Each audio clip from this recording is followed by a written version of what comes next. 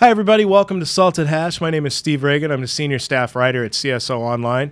With me, as always, is Famita Rashid. She is my cohort partner in crime. And behind the camera, and you can't really see him, wave for the crowd here, Chris. Say hi. Hi, how's it going? This is our in-studio support and one of our friends of the show.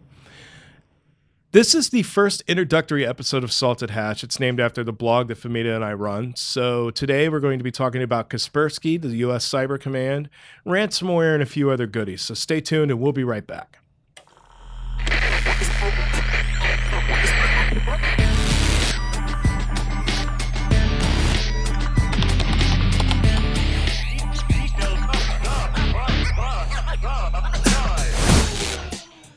Welcome back. All right. So, Famita, how are you? What's the weather like up there?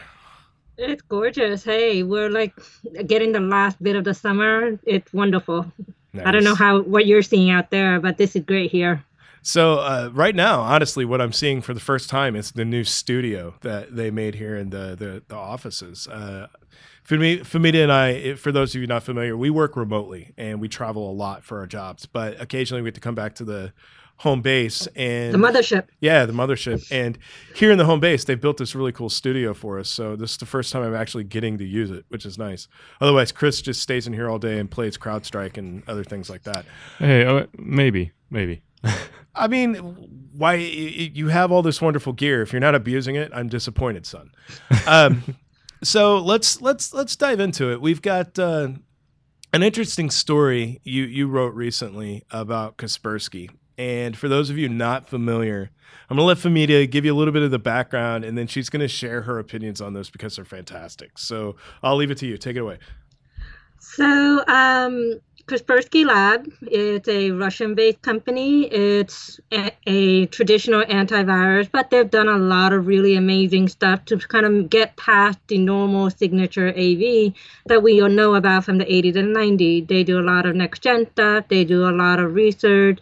They've been, I would say, a staple of our security industry for the last decade, 20 years or so.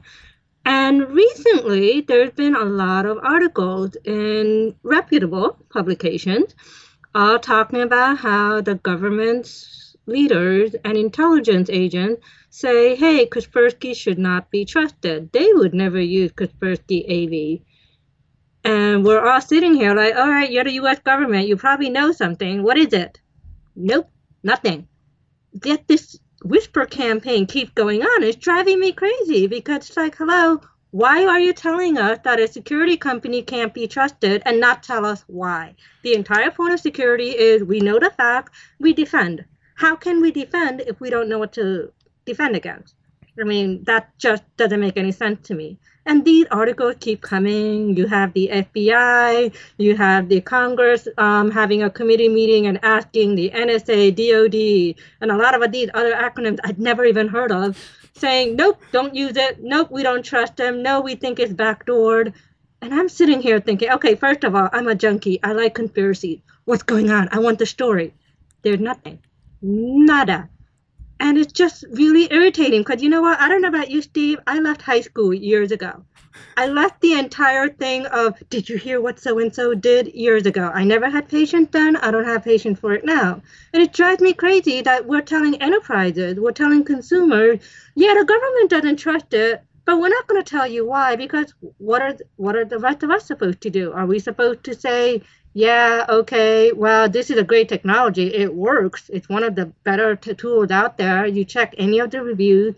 It works well, but you're telling me I shouldn't, but you won't tell me why. Even my 5-year-old doesn't accept that.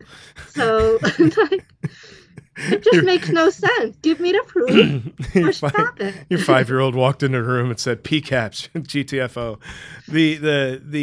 The interesting thing about this story, I think, that stood out to me was the fact that they're making all of these claims that Kaspersky can't be trusted and there's a problem with the provenance of the company itself, like, where Eugene's origins and everything like this. But yet all they're doing is, like you said, they're just kind of putting it out there. I don't know if you saw the story or not from Cyberscoop. Did you check that out? They put it up to where a bunch of spies, other intelligence people are saying the FBI is actually blowing the investigation by having all of these meetings. Like they're ruining things, which leads me to think that the FBI is giving these briefings, but there really is nothing more to go on than a bunch of he said, she said stuff. Yeah. But because Russia is today's boogeyman of the week, ooh, scary Russia, it's very possible that that's what's fueling everything. And I mean, I get the impression in a way that the intelligence agencies also didn't give the FBI details. So the FBI is basically floundering, trying to find information, responding to very vague things. So in a way, I feel sorry for the FBI, but then I also don't feel sorry for them because they really are making this into a really bad situation for everyone. Well, what I think is funny is I had an executive reach out to me, very close contact, somebody I've known for years, and they're like, what do you make of this situation? You know, should we dump Kaspersky? Because they use a vendor where Kaspersky's engine is OEM'd, meaning that STK is actually a part of the product they're using. And I'm like, is Russia a part of your threat model? No. Then what do you care? Exactly. I mean, it really has no value to you to sweat every little news item that comes out from the boogeyman of the week. I mean, if Russia's a part of your threat model, the news item that paid our job. But yeah, well, no, you should definitely read everything we write. I mean, I too enjoy paying my bills. What I'm saying is, if Russia's not a part of your threat model, you shouldn't panic every time Russia does something. Yeah, you really have to weigh all your facts. And I'm surprised a lot of people have immediately jumped the gun and started, rushing with their pitchforks and torches to slay Kaspersky and get them out of the network, when what's really comical is a lot of people don't have direct Kaspersky contracts, first of all. And second of all, a lot of them aren't aware of the OEM reach Kaspersky has. So, the fact that they're using a given vendor, and I'm refraining from naming the OEM vendors because I don't want to throw anybody under a bus, but they're companies everybody knows. And depending on your setup, you probably have a Kaspersky SDK somewhere on your environment and you don't realize it yet. And how many of those organizations were approached by the FBI and they flat out just told them no because we don't have Kaspersky? Right. And this, my other issue goes back to your original point. They're talking a lot of game, but they're not giving us any kind of proof. Not even hint that we have proof. All they're saying is, Eugene once had a thing with the KGB. Congratulations. So did a lot of other men in his generation. That's pretty much how you got your education back then. There was not a thing going on.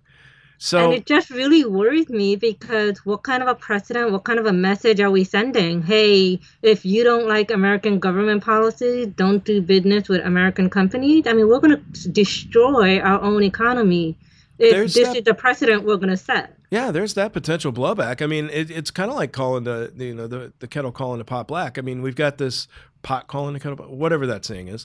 we have this, this thing to where we're slamming Kaspersky for their alleged ties to the government. How many American companies are not only tied directly either via past employment and things like this to the U.S. government, actually received funding from the government? Yeah, I mean, DARPA is one of the best sources for security research. So what about In-Q-Tel? Oh, exactly. And I mean, yeah, there's that huge firewall and disconnect between In-Q-Tel and the CIA, but we can't ignore the fact that In-Q-Tel really is, an incubator. I mean, there's a reason they exist. So yeah, most definitely we're really trying to bite the hand that feeds us here in some cases. It makes no sense. Yeah. So moving forward, we've got the U.S. Cyber Command, and that's actually some really good news for them.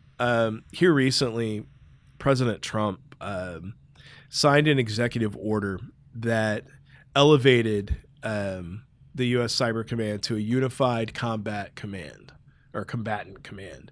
And essentially what that is that put them on the same level out from underneath the NSA's shadow.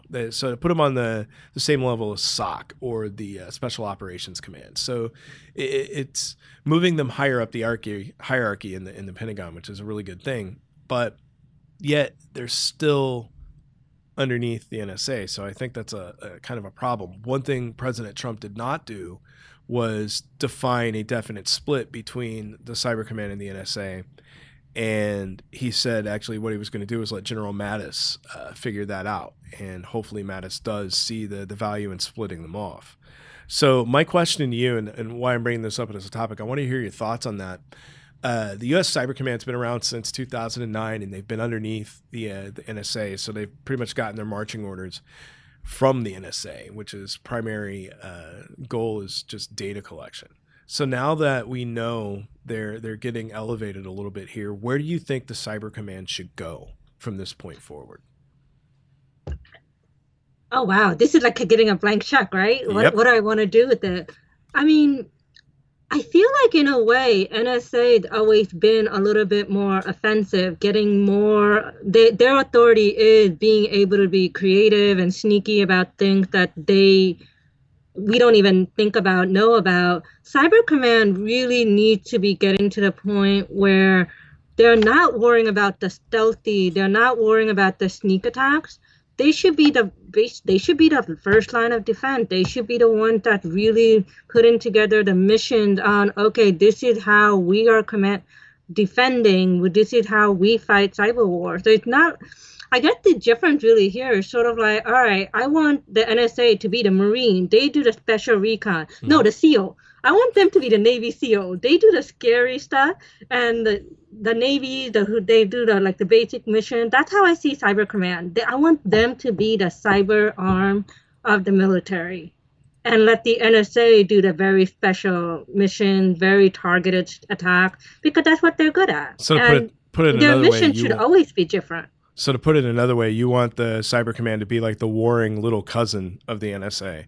Totally. They have access to all the toys and goodies that they need to, but when it comes to actually making hits, that's the Cyber Command. It's no longer, the NSA. That put them back in the relegation of collecting information for possible use. It makes sense. I actually agree with you on that. It makes a lot of sense for me to see the Cyber Command take a more proactive role in defense as well. But I think my big concern is there are a lot of specialties and talents that I don't think the government has actually filled within the Cyber Command. I don't know the specifics of their operation, but I can tell you that it takes a lot of effort to run a combatant group, and it takes a lot of skill, and it takes a lot of time and funding and resources. And I don't know if Cyber Command actually has that. The new defense budget includes them. That's part of the reason the executive order was signed, is so the Cyber Command gets better funding and more resource allotment. So not only just, tech and gadgetry, but also humans to actually come in and do things. Yeah.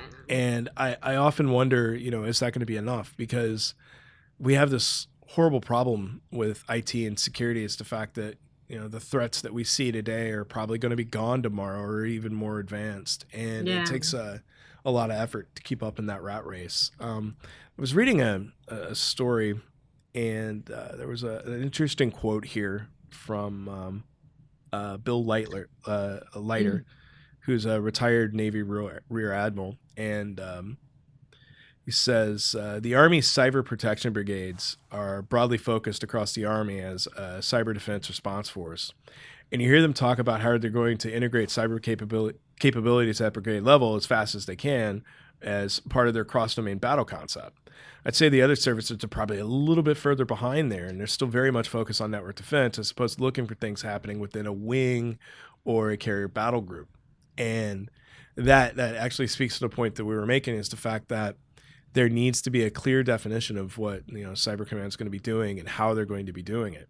Yeah. And I often wonder, here recently you heard about the shipwreck. I think it was the USS McCain. Yeah.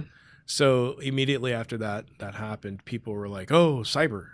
Well, no, not necessarily. And in fact, while technically possible, there's absolutely no evidence. And then a Pentagon official made a statement that they're going to include cyber as part of their investigation, which they absolutely should. There's no reason to rule it out. But, just because it's a part of an investigation package doesn't mean that's the only thing we're staring at. And it turns out they don't think cyber was involved in that at all.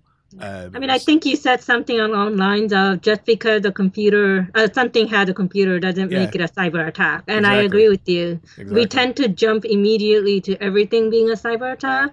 And I think just because it's part of an investigation doesn't mean it automatically is. It just means that this is the reality. We can't rule it out. Every investigation now has to consider a physical as well as a cyber component. Yep.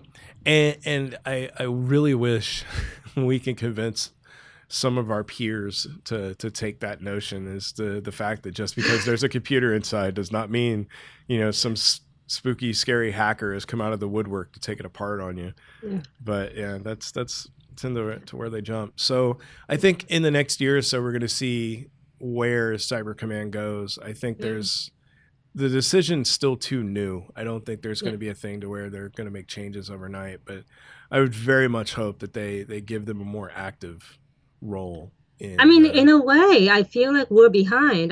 Germany's got a whole cyber command unit.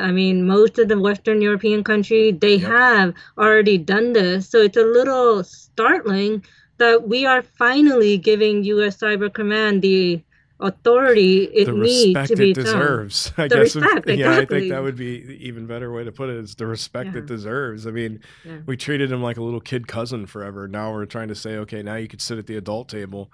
Well, that's fine and dandy, but where's the plate, the silverware, and everything else? Why are you letting him sit at the table if you're not going to feed him? You just can't. So we'll move on to that. We'll rant about Cyber Command all day long if we wanted to. We'll move forward. Let's talk about a topic you thought of, something near and dear to your heart: entertainment hacking. And so when we were in the studio doing a little prep earlier, Chris and I were talking about this segment, and the interesting thing about it is the fact that when the Sony attack happened in 2014, that got everybody's attention. Like, a major Hollywood studio's been hit. Yeah. Alec Baldwin was the closing keynote at RSA conference because of that. People started paying attention. And it's very interesting because Hollywood's done hacking wrong, but done hacking for years. You've always seen, the interesting things in the movies, to where, we've got 50 billion people and we're typing on the same keyboard. Don't forget, the malicious code is always red and the safe code is green. Yes, safe code is green, mal code is red. That is correct. And also, anybody with a Mac can infect an alien spaceship and, save the planet. The thing that really gets me, though, is it's been around forever, and they've always had this mindset of, it's not us. We do things differently. And then Sony happened. The world melted. Hollywood burst into flames. And you were talking earlier about high school drama. Boy, were those emails drama filled. It was just, it was the best of high school and junior high rolled into one. And then fast forward a couple years, Sony is still out there. It's still like a very livid reminder. And then HBO got a visit, an unwanted visit. And so I guess my first thoughts, for those of you that don't know this story, HBO got late July, got the news that somebody had hacked them, and part of the attack, and like 1.5 terabytes worth of data, which is right around Sony levels. Some will say it's more, some will say it's less, but you've got to consider what's been taken and where is the Game of Thrones scripts. First email versus actual episode. There's a different cost associated with that amount. So actually, and that's the thing, prior to HBO, if you remember, Netflix got hit. Yeah. And they were being held for ransom, pay us this money or we're releasing Orange is the New Black. Rightfully, Netflix, told the attackers, go hang yourself. And boom, Orange is the New Black is being leaked before it's released. And, Netflix wasn't even mad. They were like, whatever, we're still not going to pay you. In fact, we're going to release the entire series early now. Have fun. And they just let it all go. And I think that was the right approach, because a lot of loyalists to the show, they refused to go get those, those files. And likewise, with the shooting script for Game of Thrones, most people didn't download it and read it. You know, a lot of the hardcore fans were like, I'm not going to ruin the rest of the series for myself. What am I going to do with the next 3 weeks of my life? Sunday is my try to tell anyone, everyone's going to shout you down. Spoiler, don't tell me. Yeah, so right? I mean, you walk in and you try to give a spoiler about Game of Thrones, somebody's liable to club you. So Chris had an interesting question. I'm going to let him ask it, and then we'll discuss it. So we were talking about the Sony into Netflix. So this is what I don't get. If this has happened before to other big media companies and companies in general, you'd think that HBO would, you know, put their guard up or try to, you know, better their security, but I guess it doesn't seem to be the case. So when attacks in your vertical happen, a lot of people still have this mentality of it won't happen to me. Or it won't happen again. Or it won't happen again. Because what's the old saying? Lightning never strikes twice, right? So what happened is everybody looked at what happened with Sony and how that I mean, that hack was dissected. Everybody knows, you know, the outcome of Sony, and they have a good idea of how the attackers got in and what was going on and everything like this. So they looked at their defenses and they asked their security teams, are we the next Sony? And the security teams rightfully said, no, we're not. You know, they shored up their defenses and relied on what they already had. But then Netflix happened, and it was a completely different attack vector. See, Sony didn't have to deal with supply chain problems. Netflix got hacked because a contractor got popped. It wasn't Netflix directly. So while Netflix looked at Sony probably and said, hey, are we next? Their IT people and their security people rightfully told them, no, we're not. And that was true. And now you have HBO. HBO gets popped directly according to the attackers, depending on how you want to buy into their stuff. And so technically HBO is more closely related to Sony than they are Netflix. But HBO also had a supply chain problem because of the España leak. You remember right after I keep staring at the monitor to look at you because it's a much bigger picture instead of staring directly at your camera. The funny thing is, you know, you remember after all the scripts and the emails and everything like that, the actual episode leaked, but not because of a hacker. It leaked because of a contractor accidentally uploading it ahead of time. Yeah, they're just mishandling the content properly. So to answer your question, and tell me if this is a good enough answer for you, they do consider the other attacks, but they really don't see themselves as potential victims if they can defend against what they know about the previous attack. They're not looking at the other avenues, the other attack paths. They say, that car hit a wall. Well, I don't have a wall, so I'm good. Yeah. The other point here, Chris, is there was an interview with the Daily Beast where I think one of the actors, I don't follow the show. I'm probably the only person that doesn't watch Game of Thrones, so I don't know which actor it was. Jamie Lannister, the guy that plays Jamie Lannister. Yeah. There you go. But he was talking about how with HBO, they had to recreate new email addresses. They had to do two-factor authentication. So it's clear that HBO did learn from Sony's attack, and they beefed up security. They actually made sure that the email was a secure vector, and they made their employees really stick to the policy and not bend it just because you're an expensive actor. Just being like, no, this is how you have to do it. Yep. So in that case, HBO did it right. It's just as Steve said, you know, they secured the front door. They just didn't realize that the attackers can walk in any other way. And that's actually the big problem with the industry. They look at the attacks in the vector. They start thinking, oh, we don't want to be next. But they're not used to thinking like robbers. They're not used to thinking about what are the gazillion other ways that they might come in. They're used to it in terms of crazy fans coming on the set physically, but they're not used to doing that in the cyber sense yet. I hate using the word cyber, but they're not used to think about it in terms of what online methods people can do. Let's look at it from a... Go ahead. I think, like, at this point, especially with the entertainment industry, I feel like everything's going to be hard copy now. Like, if you think about it, what was that actor's name? The Lannister guy. I forget his name. But... Yeah, I forget his name.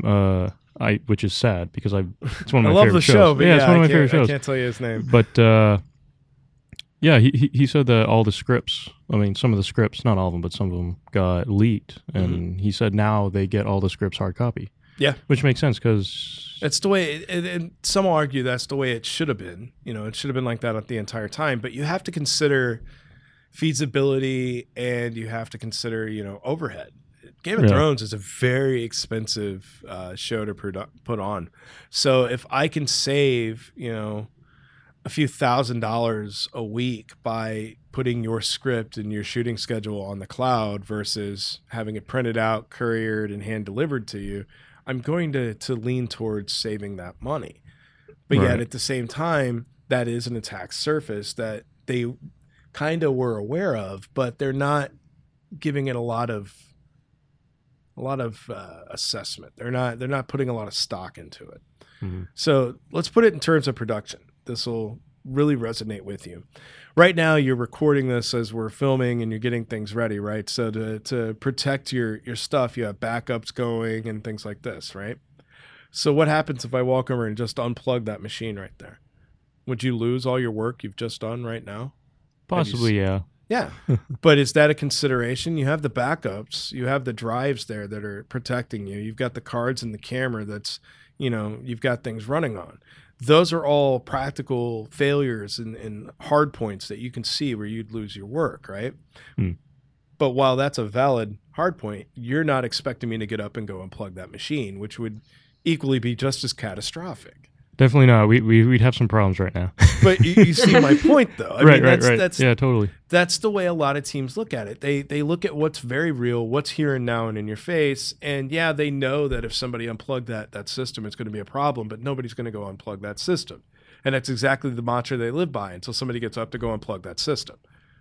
And then suddenly, you know, all of us come out of the woodwork going, why didn't you protect the plug? Plug Protector 4000 could have saved you, you know, and you go on and you go on. And that's the circle we live in. Yeah. So, yeah. You know, I'm going to register Plug Protector 4000 now. I'm going to find out if they're the domain for it. That, you know what? We should do that. We could just Plug Protector. And then every time somebody visit it, we redirect them to the Salted Hash videos because, you know, that'll be our standard go-to for like product placement from now on. Plug Protector 4000. Protect your plugs. But no, I mean, kind of fading out on that topic. I mean, it was one of those things to where the entertainment industry is like any other industry. They're valid targets. You know, it just so happens because they're the entertainment industry, I think there's a lot more drama around it, so that generates a lot more news. Yeah, it's kind of a droll day when you talk about a financial institution got hacked. Oh, look, more stolen credit cards. Yeah. Now I'm going to have to, you know, fill out a paper and wait for my new card to show up in the mail, and I'm going to have to make a phone call and activate it. And then versus... She said, what about her principal director of photography? Ooh, that's horrible. Let's talk about Well, not only that, we need to know what the next episode is. We're also now getting a better idea of what people mean when they say information had value. Yeah. You know, credit cards, it's very easy for anyone to understand, okay, this has value. When you're in the entertainment industry and you're sitting there and somebody asks you, so what do you want to protect? What are your crown jewels? You're not always going to think about that email you wrote 3 years ago. You're going to be thinking, oh, well, I want my expensive camera protected. I want, you know, the account numbers where I get my money. Like, we are just still in the point where people are just realizing almost any piece of data, any piece of information that you might have can somehow, some way be monetized, whether it's like Netflix being held ransom. And I gotta say, props, I give Netflix props, as you did, on holding fast and saying, go ahead, we'll go ahead and release it early too, because not everyone's gonna do that. Yeah. And it's just a matter of, I think, companies realizing we don't have that old model of this is valuable, this is not. It's always going to be valuable to someone. Yep. So, moving. Wow, there is no segue in this next topic, so we're just gonna ignore the segue possibilities, and we're gonna talk about ransomware real quick. No, there is. Netflix was held for ransom. They're just segue. Really? You know, actually, before we get to that, because that reminds me of a really So random connections between stories like this. We get pitched this stuff all the time. This comes to our email, and we see some horrific stuff. So let me tell you a funny story about an email pitch I got today. Uh-oh. First of all, it's related to a topic that we don't even cover, and it's a product pitch. So that's something else that we would never do. And the pitch started off with, "Dear Steve, I see you like to write about technology." And they're starting to pitch me this cloud app that goes onto my phone that will, wait for it, help me manage my CD collection, as in compact discs.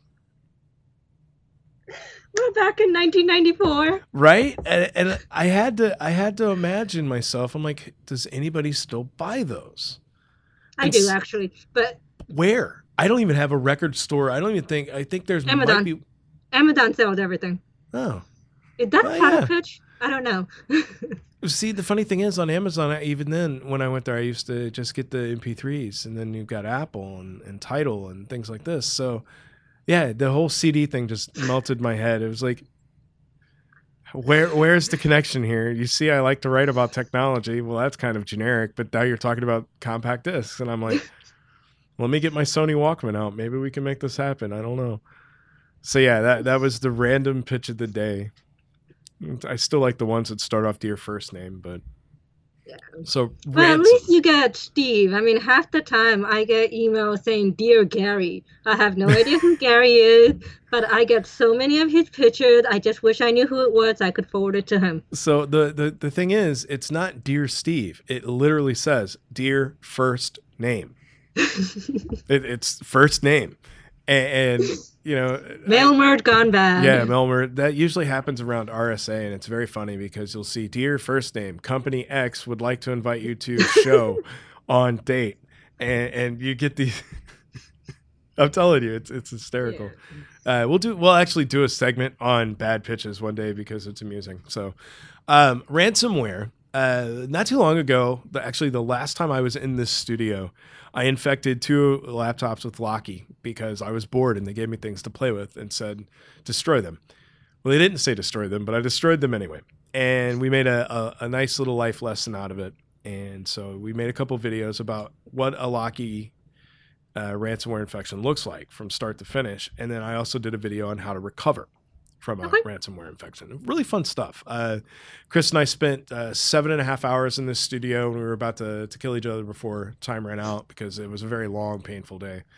But overall, that's how ransomware is supposed to be. It's supposed to be a long, painful day. Long, painful day. But overall, there was a lot of good that came out of it. So now, Locky died off not too long after that video series was, shot. And then it kind of made a resurgence. So I got this interesting thing from AppRiver the other day. They told me that on Monday, so within the last 24 hours, they had seen 23 million Locky-related messages.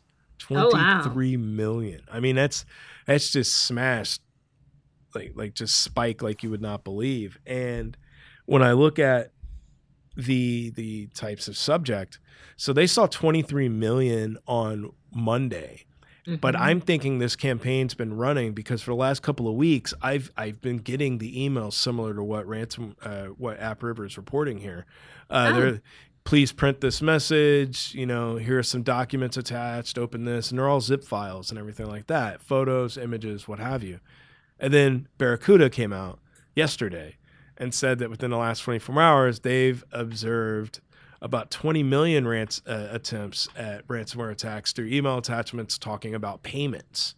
But the interesting thing is the attachment they're looking at here, it's a 7-zip file. Oh, interesting. So it's how many people even use 7-zip? Exactly. So I guess Windows automatically unzips them now, but still. Really? I didn't know that. I think Windows 10 can handle them. Huh. So I don't know. I guess the reason for bringing all this up and talking about it is ransomware is still a very valid threat risk. And here recently, Risk IQ, along with IDG, did an interesting survey where they talked about where they talked to decision makers and business leaders, and they essentially asked them, what makes you cry? What keeps you up at night? What are you worried about? And a lot of them had no to modest confidence levels when it talked about reducing their attack surface. And when it came to the threats that impacted them the most, malware, ransomware, browsers, and lockers came in at 44%. It was like the number one thing. After that is phishing, web and social engineering attacks. Then you got domain infringement and DNS exposure, scams, disingenuous ads, brand abuse, and defacements. And I thought it was really interesting. 35% said brand abuse and defacements. When was the last time, Famita, you heard someone worried about having their website defaced? I can't, you said defacement, and I'm thinking Syrian Electronic Army. Wasn't that like 3 years ago? Yeah, if that. I mean, script kiddies do defacements. Right. When was the last time you actually seen, like, I don't even think Anonymous has done like a legit defacement in years, not since like back in the anti-sec days. Exactly. So I was really, but the ransomware being the number one thing, I think ransomware scares more administrators now than actual researchers or malware experts, because there is a serious deficiency in their security posture and they know it. And they know that ransomware would just wreak havoc on their network. And I mean, it goes a lot with what you and I have been talking about. Like, ransomware actually highlight the gap between basic IT practices and security. I mean, in a way, if you have backup, ransomware shouldn't be as scary. It's still terrible, it's still a pain, but it shouldn't be as frightening. Yep. But the fact that it is just goes right back to, okay, let's look at IT. What is going on with your backup? What's going on with your disaster recovery? And that's a huge hole that I guess we just haven't noticed or thought about. I think it's been noticed and thought about, but nobody harps on it because it's just not sexy.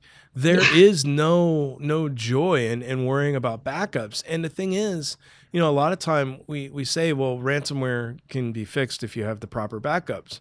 Proper backups means you have backups that weren't attached. In the video that I made with Joan, what we did was we infected a laptop, and I had backups attached to this laptop, and they got affected too.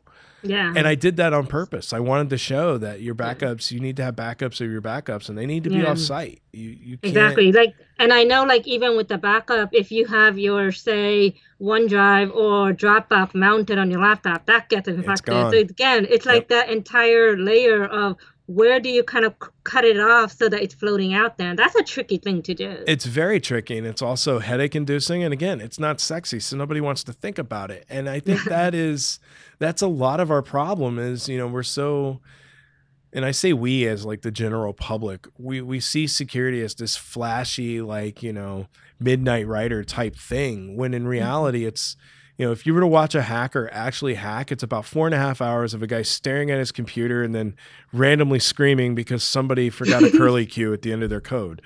And this is what hacking is. It's not, tappity, tappity, tappity, I'm in. No, there's no celebration. You don't see some guy jumping for joy because, their little browser worked or anything like that. I guess my question for you is on the ransomware front, do you think it's going to get worse, or do you think it's going to go away again? How about it's going to get to the point where it's prevalent? Where, right now, ransomware is very much a category everyone is focused on. Oh, my goodness. And a couple of years ago, that's what we were with Trojan. That's where we were with keyloggers. And now that's all lumped into malware. I think right now ransomware is scary, and it still had that new kid on the block vibe that, oh, hey, look out what's going on. But eventually, yes, I know. Are you saying ransomware is hanging tough? Is that where you're going with that? Were you going to do that right there? Was that? I was thinking more if you got the right stuff, but anyway. Oh. So what you can't see is these two are behind the monitors over there. And they're looking at me like, what are you guys talking about? Those are New Kids on the Block song, fellas. They were recorded before you were born. It's okay. Wait, what is this? Yeah, see? What is this? I intentionally put that reference in, too. Get off my lawn, the both of you. So But, I mean, my basic thing is eventually, I don't know if I'll call it worse. It's just going to get to the point where ransomware is going to become a normal, I hate that again, just it's going to be yet another malware. It's going to be like a Trojan. It's going to be like a keylogger. It's probably going to be bundled with 5 different things in one cocktail. So it's just going to become more prevalent. So you know what I think is going to happen? And I'm almost hesitant to say this because if nobody... Don't give ideas. Yeah, but at the same time, it's a thing that goes against, what are your assets, where are your assets, who has access to your assets, and what are you doing to protect them? Because I think ransomware is going to go from generic, let's encrypt the entire disk, to I'm just going to take your financial database. That's all I want. Thank you for leaving. So you think it's going to be more targeted? Yeah, and it'll go after payroll, it'll go after HR, it'll go after, very focused segments of the company, and it'll know the file types for like now that I'm thinking of it, I can't think of the name of the software, but you use it for your payroll if you're like a small Quicken? Yeah, Quicken. It'll go after Quicken databases and other things like this, and that's the only thing it targets. One day kids are going to be able to say ransomware ate my homework. Yeah, literally, because it'll go after, you get the doc file ransomware, and all of a sudden, you have to handwrite your assignment, and most kids are going to be like, how do I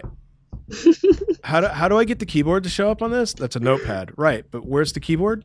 There is no keyboard, and they're just going to keep, getting really confused because we'll be in our wheelchairs and rockers at the time, going, back in my day, we had to use chisels. we hammered out our homework assignments.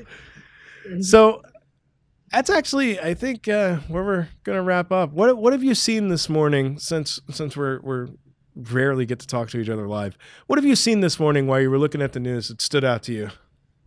Well, I mean, right now it's all about the Instagram hack and how people are suddenly talking about APIs.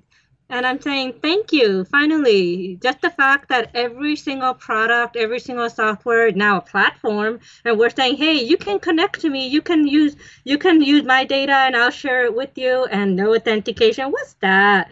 Now people are suddenly realize that is a terrible idea. Yes, so very much so. My rant for today. So we'll actually discuss API hacks in an upcoming episode because that is a relevant topic for a lot of us, and it's going to affect a lot of you, whether you know it or not. But that's been today's episode of Salted Hash. Thanks a lot for hanging out with us. I really appreciate it. For Famita Rashid, my name is Steve Reagan with CSO Online. We look forward to seeing you next time. Stay tuned. We'll see you soon.